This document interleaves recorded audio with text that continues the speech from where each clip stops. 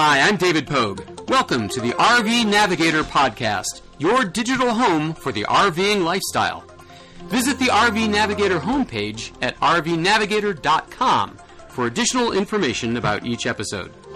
And now, here are your hosts, Ken and Martha, podcasting from their mobile studio that might be parked in a campground near you. Hello, this is Ken, your RV Navigator. And Martha, the co-pilot. And we're talking to you once again from our at-home studio. This next month, the lavish bedroom studio.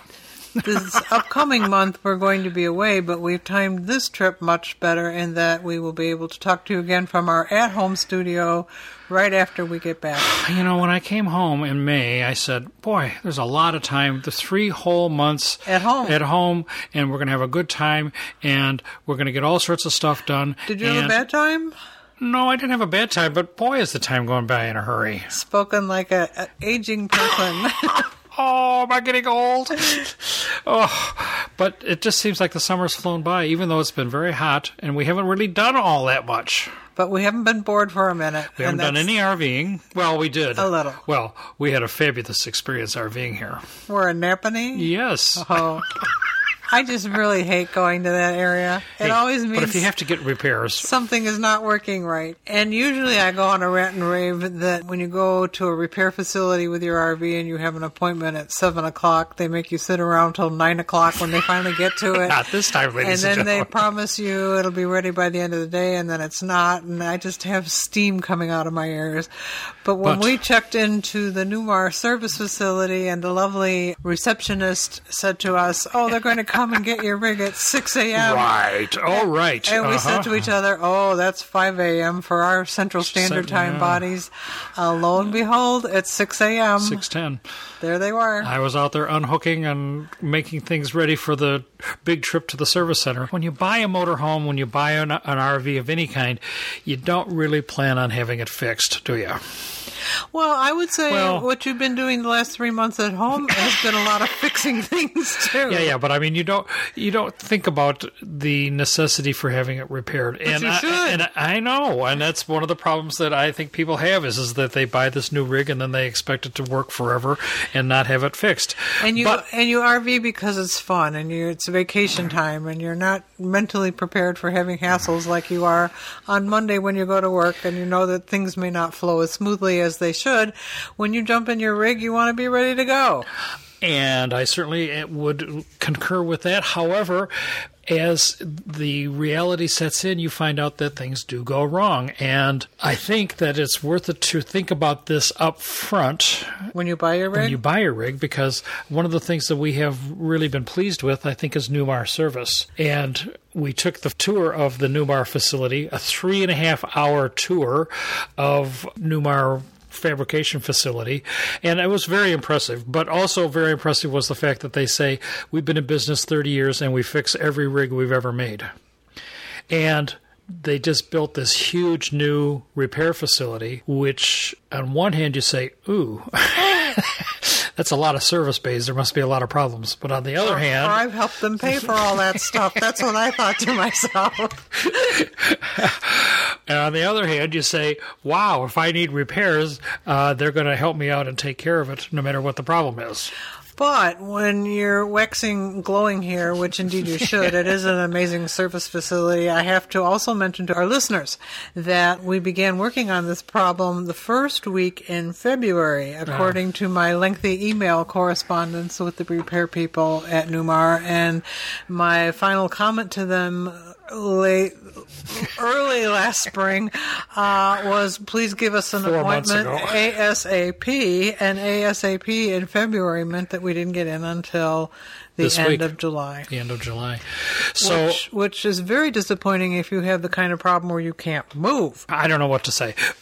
From one point of perspective, having a factory-sponsored campground across the street from the 35 bays that they have to fix RVs is very comforting as a buyer. And they've made it as convenient as they can. They even put in a little laundromat, so if you have a lengthy repair stay. I read about somebody who was there for over a week.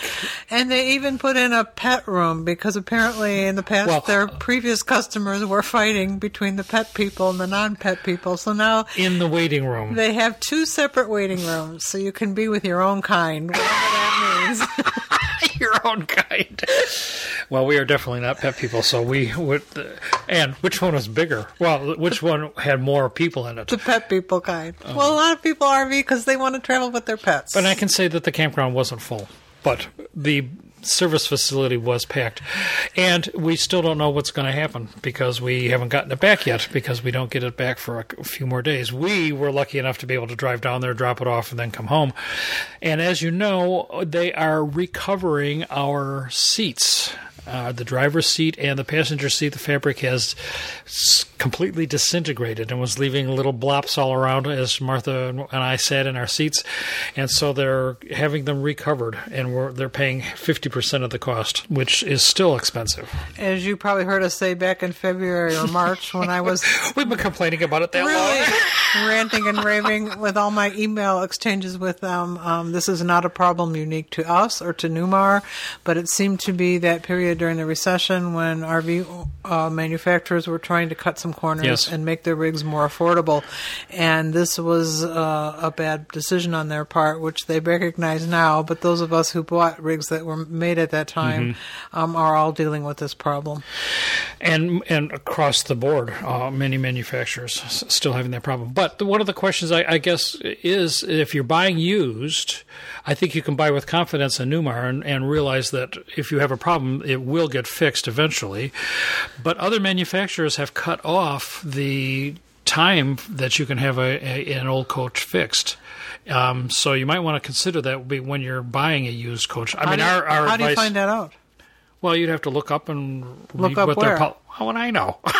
Well, how do you know this? I know because I've read about it. I know the manufacturer you're referring to, but how would you know? And it starts with a T. But how would you know? Because they just instituted the policy fairly recently. Because in the Newmar lot there was a fifth wheel, and they only made those for a short period of time. Yeah, but it was in 2012. Yeah. Was it that new? That's what it said. Uh-huh. So, well, regardless, it's worth it to look up how you're going to have your old rig fixed, should it have problems. I don't know what Winnebago's policies are. And I guess my final advice to you is if you still have a sticks and bricks house, make sure you live in a part of the corner of the country where there are fixing facilities. Somebody sent me an email about, they were thinking about buying a used RV, and they said, what are the considerations should I give besides obviously the cost? And I said, several things I think that are critical. One is how close is the factory, so that if you have to take it in for repair. He was in Texas, and so I recommended someplace south. And number two is you don't want a vehicle that has very low mileage on it if it's old. I just read about somebody who had like a 1999 that had 15,000 miles on it. And what's the problem with that? Everything is seized up. Everything has seized up, and we're experiencing that for our very own selves with our washing machine. We came to use our in-rig washing machine, which is a Splendide, a very nice machine, and only a few years old. And we found out that it didn't work right because I think that it had been sitting too long. We don't know. We don't know, but it has given us some problems, and it's of course out of warranty and blah blah blah blah blah. But where's Splendide located? In Oregon. Where's the Splendide distribution center? Fix-It place. Elkhart, Indiana. They say that they are all over, but when we've called them in the past, most Splendides seem to be in small apartments, and those repair people don't want to come into an RV. But the one in Elkhart will fix, as we found out, because they fixed our last one. Right. But if you have an old rig that has very few miles on it, I would be very suspicious that things will go bad. And I was just reading about somebody on Facebook today who had an older rig and was out driving, and the first time they drove it, it was okay. Did you read that too? Yes. Yeah, and the second time they got stuck on the entranceway to the expressway, and the transmission wouldn't go into gear, and he had no fluid. He had no fluids in his transmission. The line had broken and stuff. Just problems that you just don't want to have in your older rig, even at a good price. So, where do we go next? To the Galapagos. We don't want to talk about that now. We'll talk about that next month. but I'm excited. I know. I'm excited too, but We leave just in a few days. we should speak with specificity. Have you packed your suitcase? Yes. How many pounds do you get? How many pounds will it hold? No. Because we're going business class, we get a lot. But we can't. but you're only allowed to bring 50 pounds. Yeah. Very different than RVing. Oh, always. This is very consternating for us. As often as we've gone places. So how are you coping with As much weeping one and gnashing teeny of weeny teeth. little suitcase? I thought it would be a little simpler this time because we're only going to one country and one climate zone, but wrong again. Because Quito, the capital, is in the mountains, and we're going up into the Andes, so it's going to be cool there. We're going into the Amazon, which we assume will be hot and humid, so we need light clothing for that. And we're going to be on the ocean. Such problems. So the usual little bit of everything is crammed into my suitcase. And I bought a new camera. Of course you did. I actually sold my waterproof camera and bought a new one. You've done that before. You did that before we went to Australia, too. What a great idea.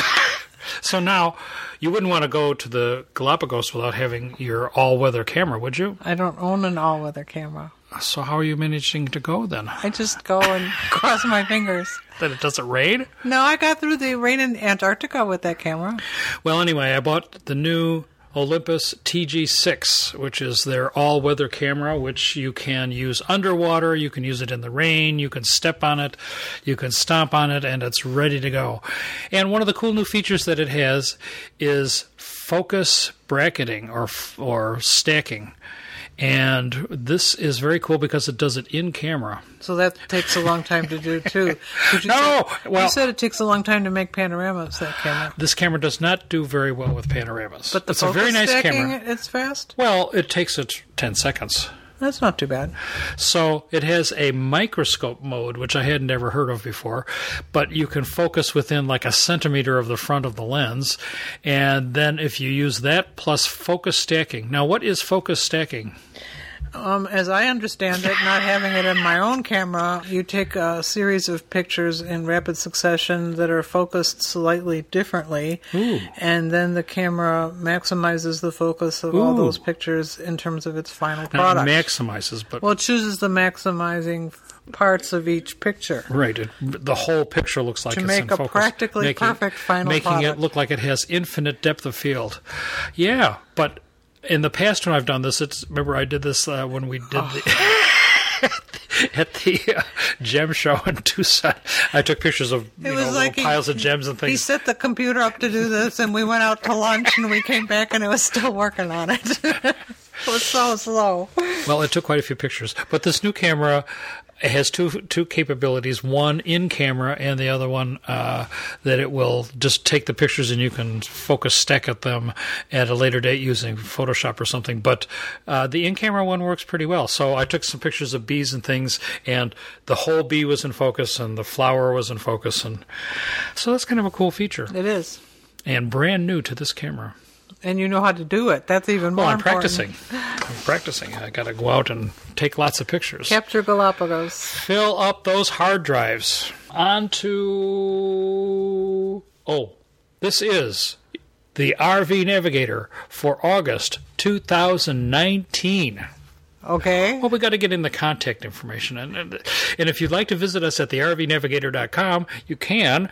And you could send us an email, which would prompt us to send you an email in return. If you have questions or comments, we always like to hear from you. And I've gotten numerous comments this month, and we definitely appreciate it. And some of them you'll be hearing about in a minute. This is episode number 172. Wow. And all of your great thoughts that don't fit into the podcast, you put on the webpage at rvnavigator.com. Well, I put... And the calendar for next month. The calendar next month is fabulous. I haven't looked at it. It's right here. You can look at it right here. You don't have to show it to me right now. There it is. Oh, that Whoa! Is that a nice picture or what? Did we take that with Nooners? Is it that one? Yeah. Yeah.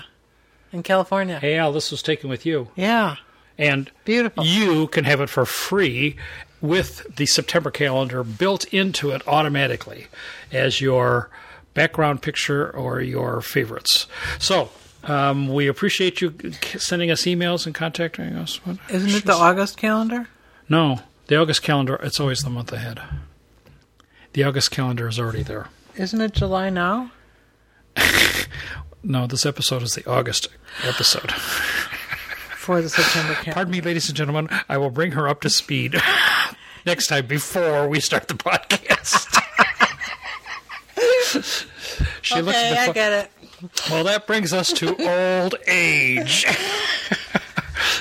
We had kind of an interesting email from somebody who said that they were wishing they could be on the road like us, but their old parents have kept them kind of connected up at home, and they've had to take care of them, and then they've had to take care of their neighbors, or they've been kind enough when they saw some old neighbors to help out with them. And of course, this is a tough issue. How do you handle your old age?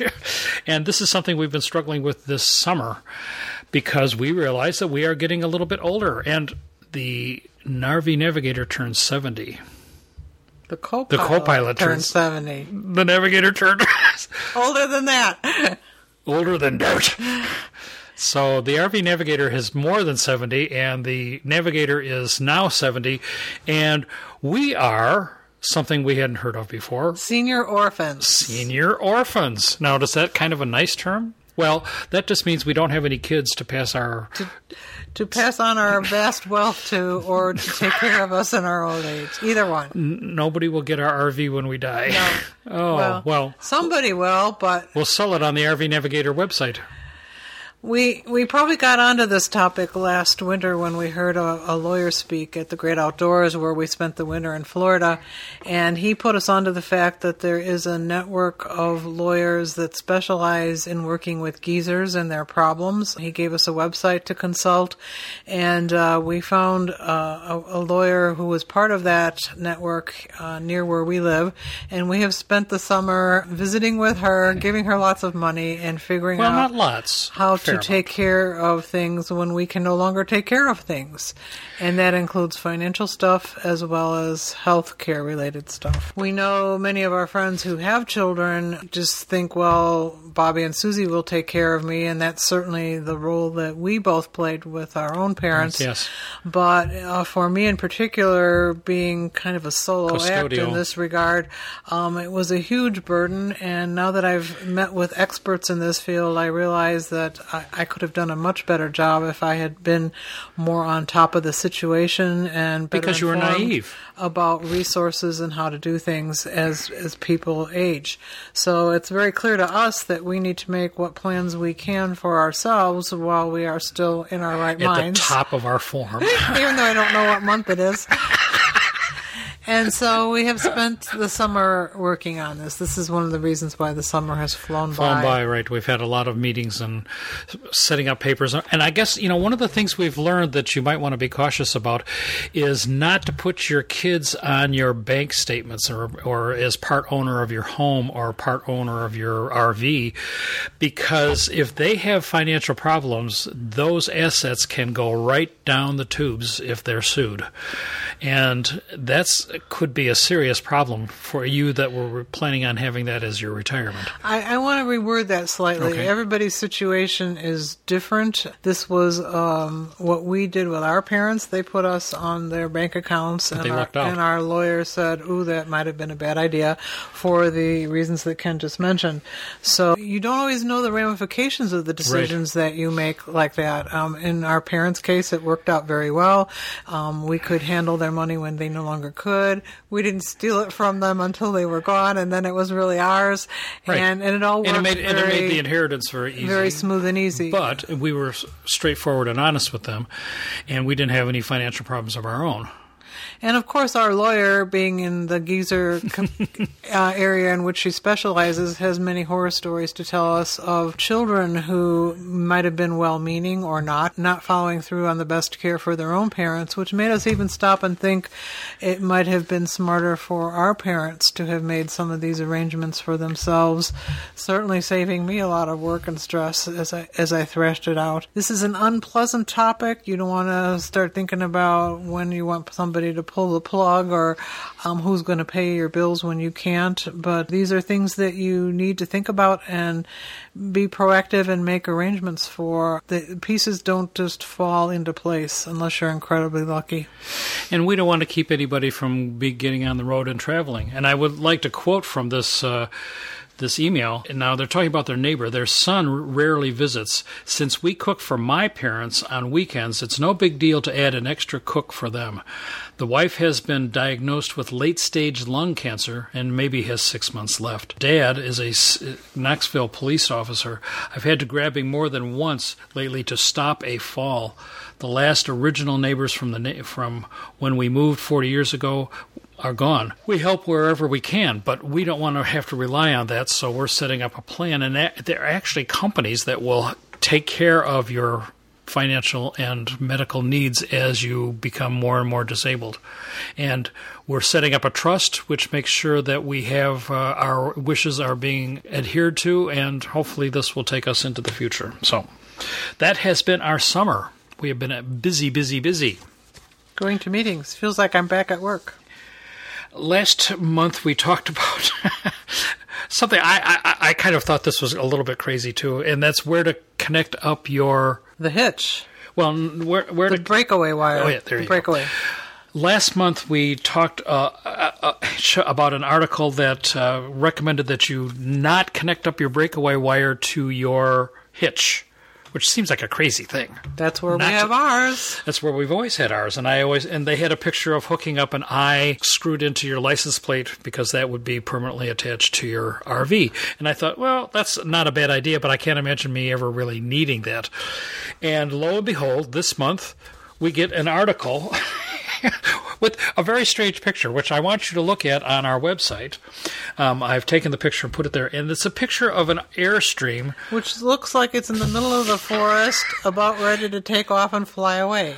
And it has obviously rolled back and is sitting on trees. And if it wasn't for those trees, it would have kept rolling. Not only would it have kept rolling, but it would have completely destroyed this Airstream.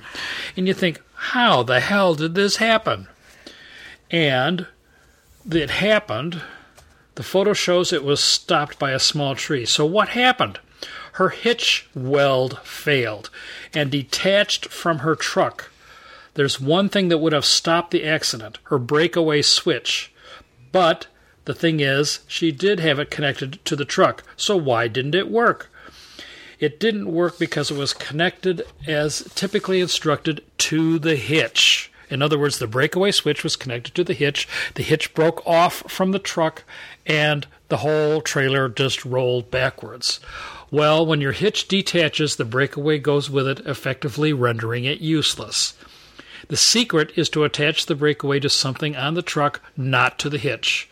In doing so, you could save a lot of heartache and money. I've never heard of a problem with this, but this picture is very dramatic, and you're going to say, how the hell did the person back up into the woods like that with the wheels off the ground? And that's how it happened. So all of you have some sort of breakaway. You either tow a trailer, you tow a car, you tow something, and I guess hitches can become disconnected. Everything breaks. And I've heard about welds breaking, and I've heard about the bolts becoming loose and the hitch coming off. But boy, this is scary. Should you have two switches then? No. Because it could your license plate holder thing could come loose too. That would be very unlikely. Okay. I used to think hitches breaking Have away you seen would be license plates just... Yeah, but they're not built to hold a trailer. Okay, so my wife says... I'm just trying to envision this.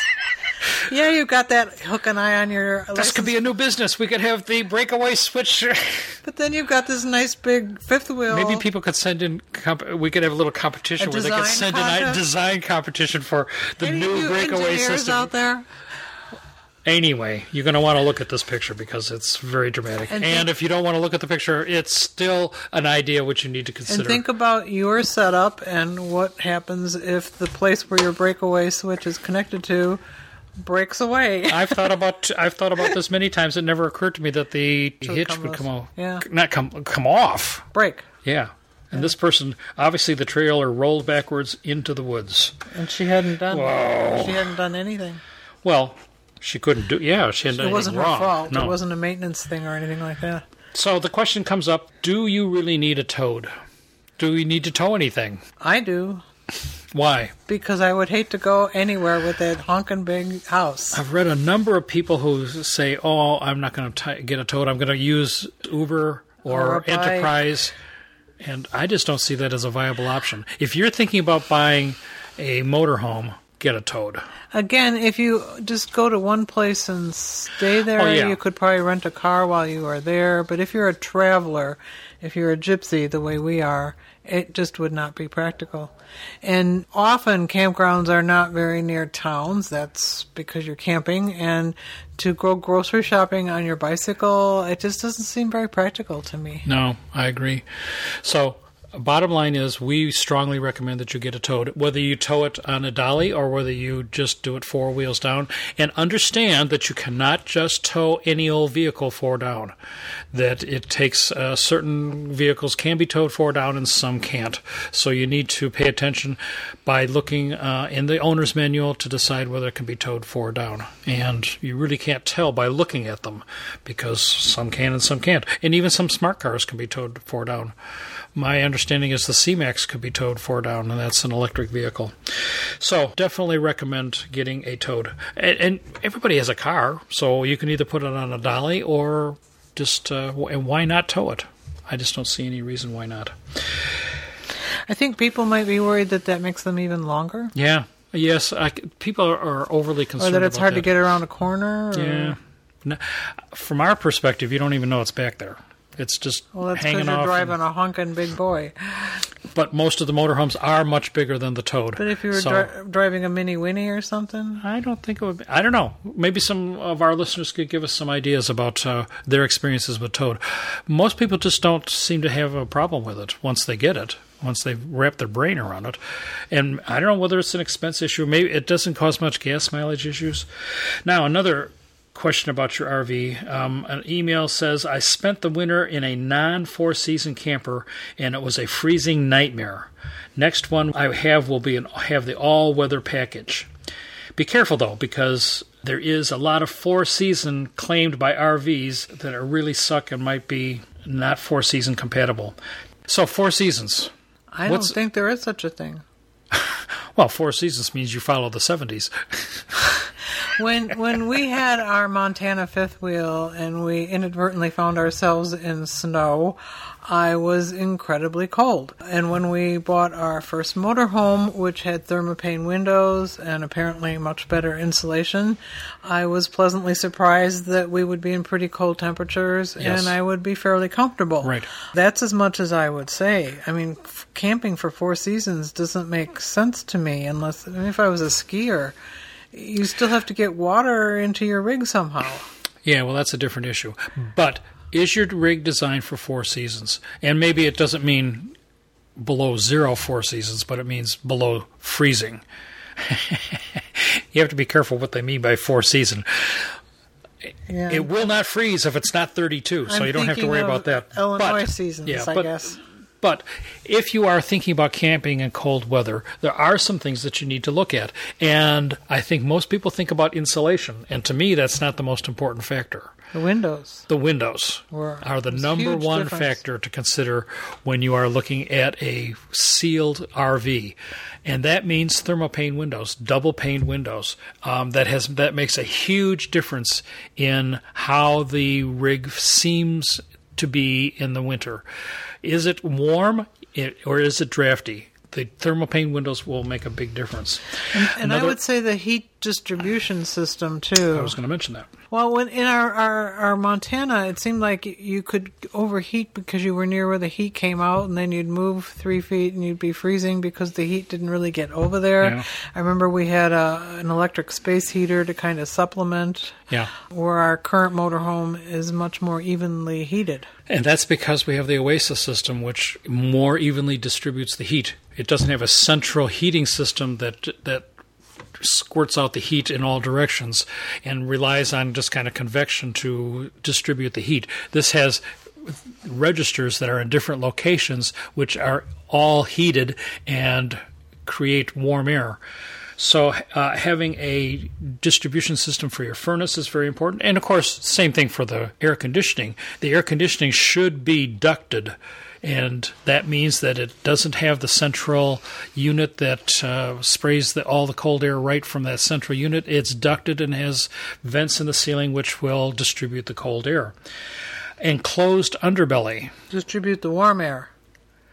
Well, with air conditioners, it's cold air. Oh, okay. I thought you were talking about Four Seasons. Summer is the season. Hello, as it's 90 degrees outside right now. This is a time when you need the extra air conditioning. Yep.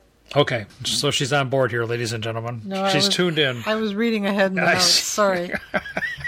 So you need an enclosed underbelly, which means that the pipes, all of your pipes are enclosed in a heated space, and that underbelly needs to be heated so that the pipes don't freeze. And you frequently have traps in your sinks. You have water pipes that are going here, there, and everywhere, and they all need to be in some sort of heated space so that they don't freeze. And ours are called heat pads. What does that mean? Well, your tanks can have heat pads. As for very cold weather, you need some way to keep the water in your tanks from freezing. Ooh. Heating pads can come in either 12 volt or 120. 12 volt would suck your batteries, so most of them are 120. So that when you're plugged in, you turn them on, and they don't heat the water, but they keep it from freezing. Whether it's in your waste tanks or...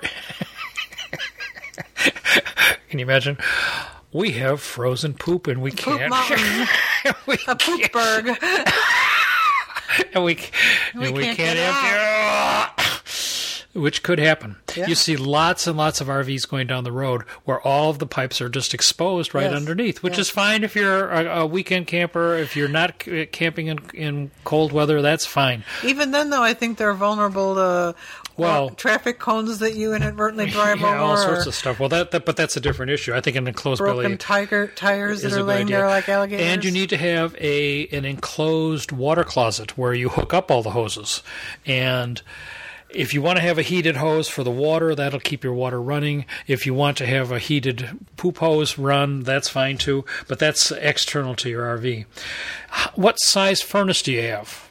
Ours is 15,000 BTUs, which is plenty for us, but you need to have a big enough one that will handle the size rig that you have, and will get the heat to where you want it. Any lightweight RV is not going to be Four Seasons rated. I don't care. You can't make it lightweight.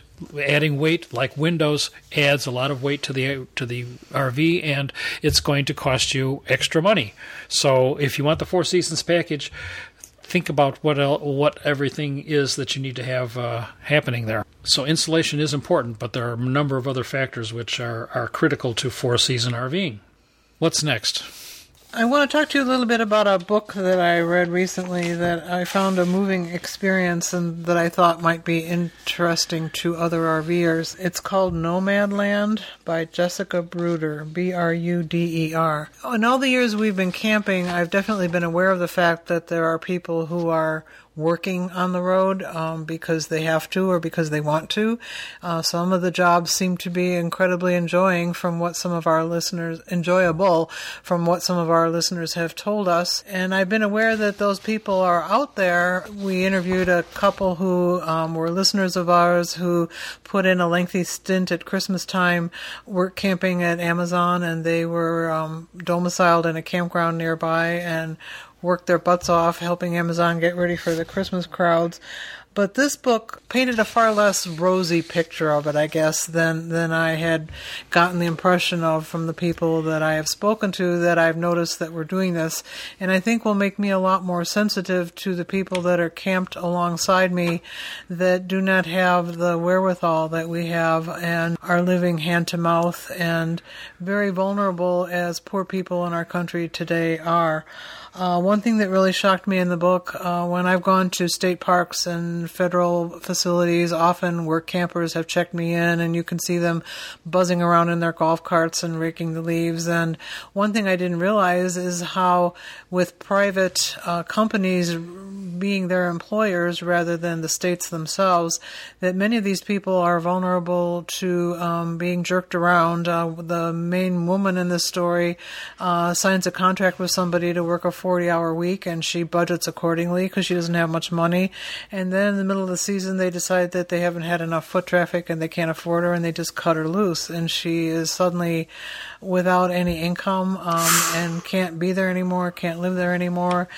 And then, of course, the chapter about Amazon was quite depressing to read as well. The people that we interviewed were fairly young and were camping close to Amazon in a fairly comfortable situation, and even they talked about how much weight they lost having to be on foot and run around for so many hours every day.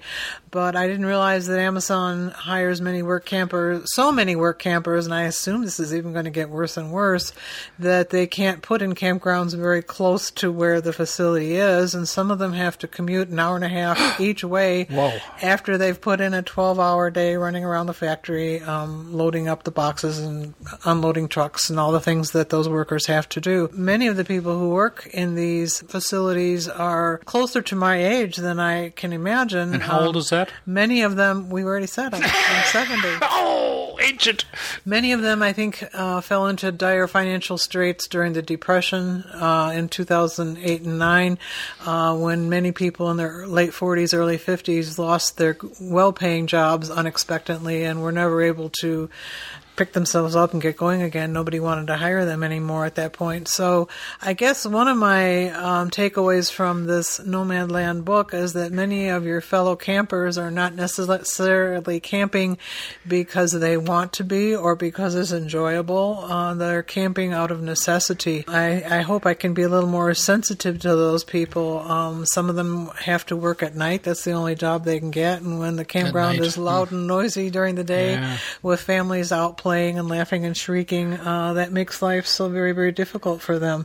Many of these people spend a somewhat more enjoyable winter in Quartzsite, where we certainly have noticed them. There are many people who live there on next to nothing because next to nothing is all that they have, and that there's a sizable population in our country that is homeless and chooses to RV because it's the most economical way to live, not because they're doing I it want to read this for book? fun. It was very eye-opening to me. I think it'll make me more sensitive and observant to the people who are camped around me, that everybody isn't like you. Yeah, they're not there. It broadens your horizons. By choice. Right. It's just People have other choices that they've had to make. Right. It's perhaps the most economical way to live. It was an eye-opening experience for me. And I certainly get that from reading lots of Facebook posts that people are stretched and they're looking for an economical way to live. They have these days student debt that they have to amortize, and they have to pay even though they were students 30 years ago, or for their kids. We want to be good neighbors to our fellow campers and realize that they're not all coming from the same place that we are. Beep, beep, beep, beep, beep. Now we have some breaking news on the RV Navigator. RVs longer than 19 feet cannot camp at national parks. Is that true? No! But time and time again, you read posts from people who are buying an RV saying, I want to camp in the national park, so I can't have an RV more than 25 feet, or I can't have an RV more than 30 feet, or I have to have it at 19 feet. And they're just so concerned that they won't be able to park at or go to any national park without with a vehicle of a certain length. So they're buying these micro RVs so that they can stay in national parks. Now, what has your experience been as a typical camper? I don't know how typical I am. There's never as a passenger in a 43-foot motorhome. There's never been a national park that we have wanted to visit that we haven't been able to visit, even though we are very large. What can more likely happen is there are fairly few, if any, campsites within the national park that are A, large enough, or B, have the water, electricity, sewer that we prefer, because when we go somewhere, we stay for more than a weekend. But certainly once you get outside the immediate boundary of the national park, literally there within are 100 numerous feet of the entrance, private campground owners that are happy to take your money and provide you with as big a space as you would ever need. If you want to go there, you can go, no matter how big you are. Exactly. Do not buy your RV thinking that it's going to fit into the national parks, or it won't fit into the national parks. There's a very interesting article, which I'm going to provide a link to because it's much too long, that's called RVing the National Parks, Top Tips for those with RV hookups. And one of the things they mention here is that only 13 national parks have either full or partial utility connections for RVs. And to me, much more important than getting into the park is having hookups. Because if you want to spend a few days at the national park, you want to have hookups.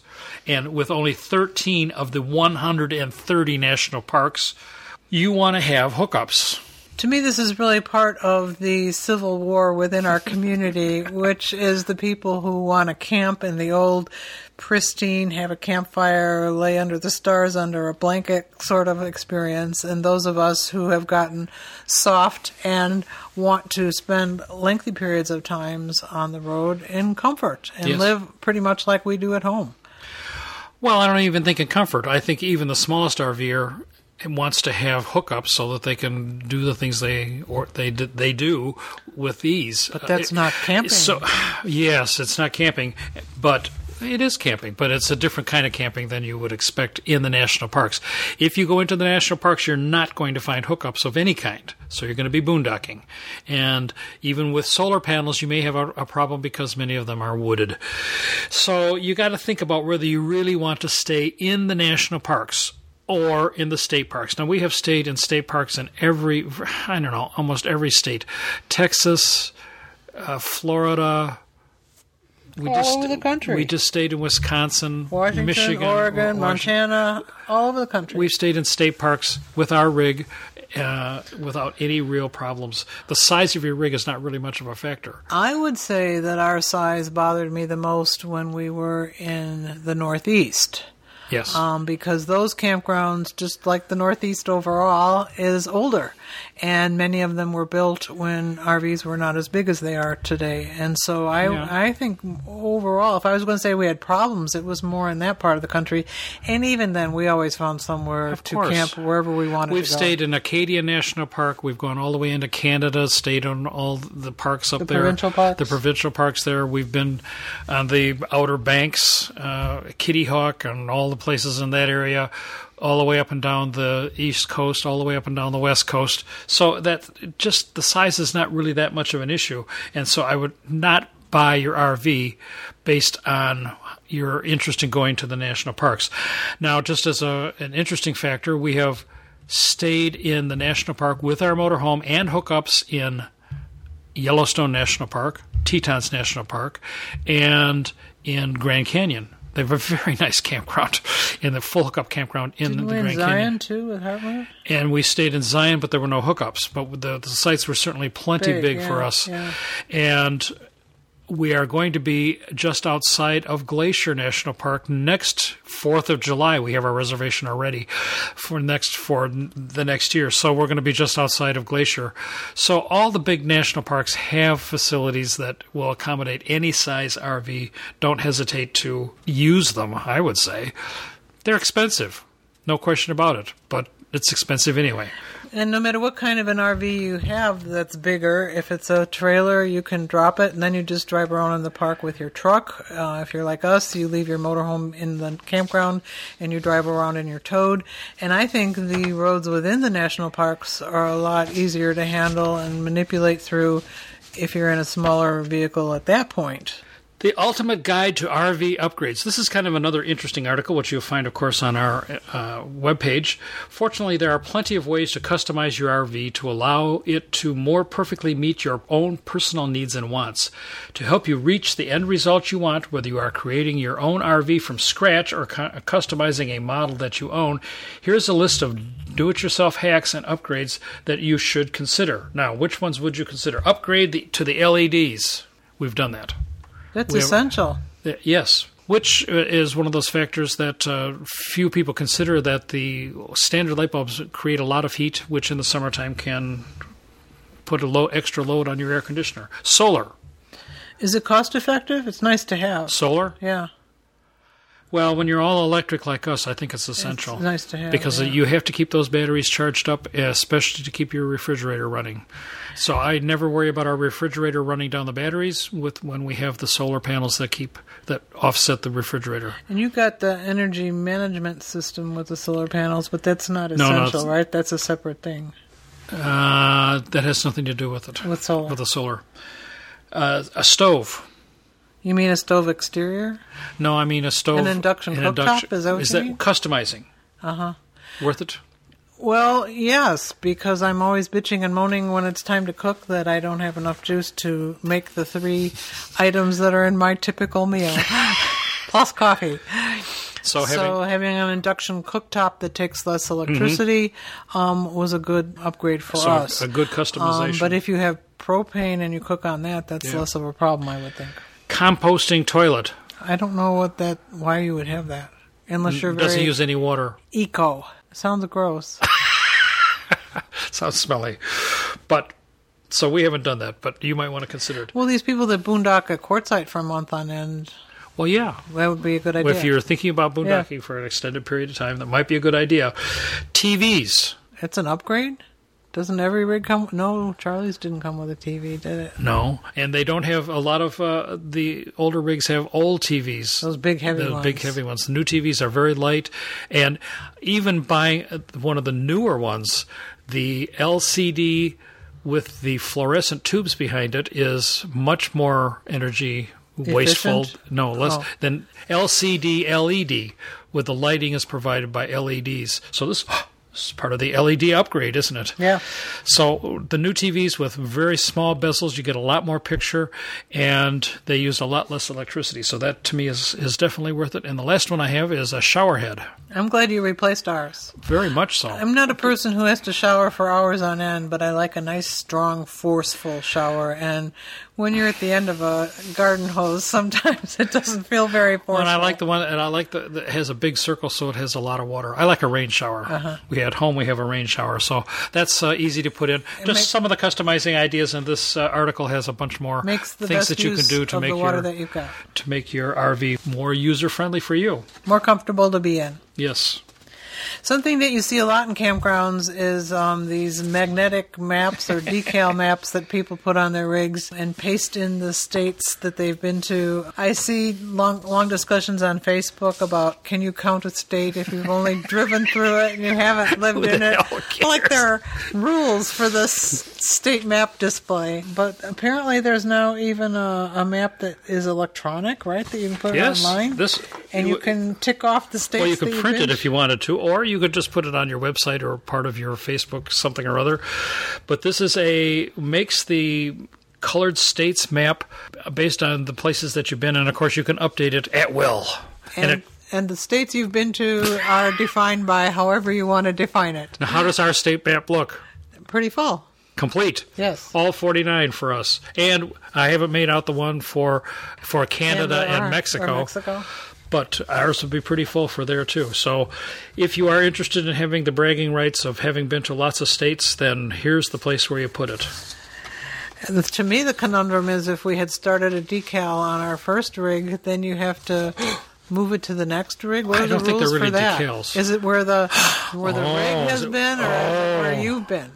Well, there are no rules. It's however you want it to be. This is the map that we have. Where we've been. Yes. Our motorhome hasn't been to all those states. How many of us are motorhome? I haven't thought about it. Not that many. Is this illegal now? There are no rules. It's however you want it to be. I'm driving on an illegal map. You're bragging about things you shouldn't be bragging about. Oh, no! What am I going to do? Oh, the world is coming to an end, ladies and gentlemen. Well, because it's on a computer, you can probably fix it once you figure out which states you haven't been to. I haven't kept track on this with this motorhome in the last 5 years. Uh-oh. We've owned it 5 years. We can go on my blog and figure it out. Oh, no. I have to cut things out? Up to you. And now, ladies and gentlemen, I'm speaking very quietly because I have something to whisper into your ears. But I'm still here. But there is a very cool new movie site that allows you to download movies, current in the movie theater movies. Is this illegal? It's on the web. That doesn't mean it's legal. I'm just passing along a website that you might want to take a look at. I was watching Lion King. Oh, that just came out. And they have the new one, Does this come from China? Quentin Tarantino movie. Once Upon a Time in Hollywood, that one? Yeah. Does this come from China? It's on or North Korea right now. You can download it and watch it. You can see all these cool new movies just by going to this website. This is called popcorntime.is. Where's IS? Someplace else. popcorntime, one word, .is. Free current movies. The best movie app. And here you were worried about being legal on what states you were putting on your map. And you're watching movies without paying for them. Well, people want to do streaming while they're on the road. It has TV shows and all sorts of other things. It just pops up on your web browser, so take a look at it. Are we going to get sued now? I'm just passing along information about a website. That's all I'm doing. Nothing else at all. So with that, ladies and gentlemen, we will say goodbye for another month. We will be off spanning thousands of miles as we get on the airplane to head to Quito, Ecuador. And by next month at this time, we will be home, ready to speak to you again, regale you with stories of our travels, and also, are we going to have the pictures? Are we? I'm only taking 4 cameras. No clothing, just camera. My suitcase does have quite a few cameras and not much clothing. But I'm a little body, so I don't need much to cover it. So with that, we bid you a fond adieu. Fond adieu. And adios. We're going to Galapagos. Adios. And we will not see you in a campground near us, but in the not-too-distant future, we will be camping in upstate New York, and so we will be looking for you there in a campground near us, and I hope that you will stop in and say hello. So bye for now. Happy travels.